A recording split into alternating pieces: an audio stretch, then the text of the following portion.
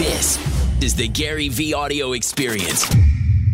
Most of the big bands in the late 70s, early 80s refused to make music videos because they thought it was giving away free music. And Styx, for example, because I remember speaking to the Styx manager, literally decided not to make videos because that was giving away music for free. Fuck you. Meanwhile, Duran Duran and Van Halen and Twisted Sister were thrilled to do it and then became the biggest bands in the world in that era. I've always valued the attention of society over the short-term economics of the transaction of a sale. So I would rather go to the new place, work hard, figure out how to bring value through my content there, and be there when it became the thing versus somebody. I like how you just reacted. Where did your mind just go? I'm laughing because you're exactly the opposite of everything I've ever thought that I've realized I was wrong about recently.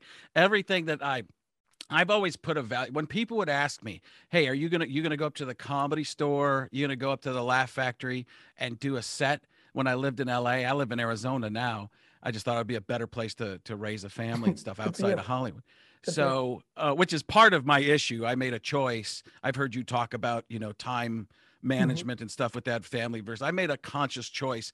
My guilt with family and stuff, which guilt seems like a negative connotation, but that's what it was. But it's what I cared about. And I'm glad that I'm here for my kids. Even Dana Carvey's. It's a mix of gratitude and guilt. Yeah, and it's trying to find that balance. It is. I went way over to the family side because I just knew that was me. I just needed to be there. Anyways. No, let's stay here because I think it's going to help a lot of people because I love, we're getting to know each other. I love you for that because you clearly, it's funny. You talk professionally about the chess moves, but I actually think in your real life, clearly what you care about the most, you actually foresaw the game, which is one day my kids are going to be 20. I'm never going to get this back. That's exactly what it was. I can feel it. I literally have goosebumps. I don't know if you can see him through the screen. I was like, this guy's interesting. He realized it in the real life, but professionally, because it was so pushed on him that make people pay for your value. Like people in Hollywood and in Wall Street and in Madison Avenue, they overvalue like restriction and they undervalue awareness. Yeah, I mean, I've always been super aware of everything. Like comedy club owners. I've had awareness from like every rep matters because if one more person knows who you are, that's going to matter long term. And right. And a lot of the monetization and restrictions. My favorite one, Hollywood's obsessed with overexposure. There's no overexposure. Not any. Well, there used to be, but there used to be. You said there's a new perspective on stuff. There isn't. There used to be ish. What happened was music was hard. And like playing the Fonz was hard. Like overexposure was very unique. It was people would get caught with such an iconic role that we couldn't stop seeing them in that role from an acting standpoint. The Fonz, whoever, we can do a million of these, Urkel, Tony Soprano. And then artists would get a lot of plays. And there was, to your point, there was only MTV. I mean, if you're Madonna and you were promoting a new album, you could actually get all of America to know it was out if you did 13 things. That world doesn't exist anymore.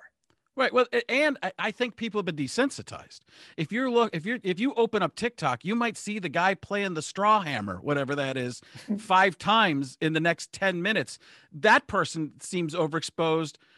I guess not even overexposed. That person seems like you see them just as much as you see, let's say, Michael Strahan, who's doing 6 jobs on television. So we don't even see it anymore. We don't understand it because it's changed so much in front of us. What you're actually describing is a different point, in my opinion, which is the attention of the world is in a different place.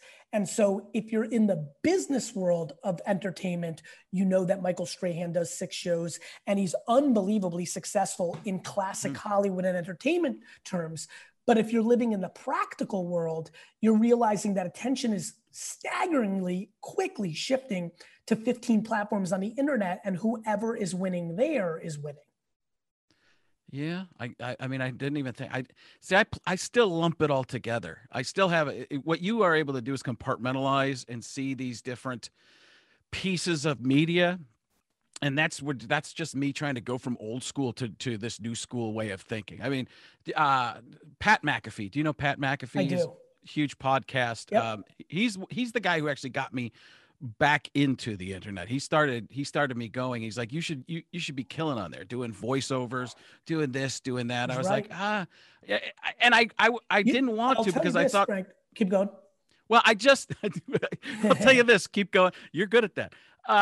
I just didn't want to because I saw myself and my podcast partner who's not here right now. This is the way he still thinks, and we fight about this all the time. Fight in terms of he's the number one radio guy in Phoenix. He's a 7-figure guy. He's set, and he's really happy, which is perfect. And I've heard you talk about that too. That's awesome. When you're happy with where you're at, that's great. 5 figures, 6 figures, 7 figures. When you're happy, game over. And probably the most talented guy I've ever met with impressions, the ability. He's kind of like a combination of, the shock jock DJ who can also do the sidekick stuff in terms of impressions, characters. He's got it all. I mean, he and I go back and forth. We work on impressions together. It's a great teamwork and dichotomy. We get along really well because we think he's like a slightly more evil version of me, which is in this world good and bad, but he's edgier. And he takes a lot more risks. I find myself working in corporate America a lot, so I don't take as many chances. I back off quite a bit. But he doesn't like the internet at all. And I got back on the internet and started getting on there. And I said, I have to find this new audience. What does he not like about it, Frank? I apologize. I'm just curious. It just feels like a step down to him. Although did he grow up wanting to be an entertainer? I think he grew up wanting to do radio. I think that's he wanted to be a writer too. Yeah. I mean, it's the song as old as time. Like every 15-year-old in America right now, 13-year-old wants to be an influencer when they grow up. As we end today's podcast, I want to give a huge shout out to the people, it's so funny, people that leave reviews and written reviews of this podcast on Apple, Spotify, and all the other platforms just mean the world to me. You've taken an extra 13 to 95 seconds to show love and also give context to people of why this is a worthwhile podcast. So I appreciate that so much. And even more fun, because I think we all love a little cosign or a shout out or a little awareness. I'm gonna have the team give a couple of shout outs daily on our favorite reviews. So take it away. Which were our favorites this week? Thanks so much, Gary. Today's amazing 5-star review reads, I always enjoy Gary's talks. His raw, sometimes gut punch advice is inspiring. I believe this is what many of us need in our lives, a daily reality check. Gary offers that insight that is real and practical. I'm in my 62 years and I'm still learning a lot. I'm a reborn sponge. I'm proud to be still learning from Gary, and yes, I've purchased my very first NFT. Thank you so much for that kind review. We're glad you've purchased that NFT. And to anybody else listening out there, if you leave us a review, you might just get shouted out in the next episode.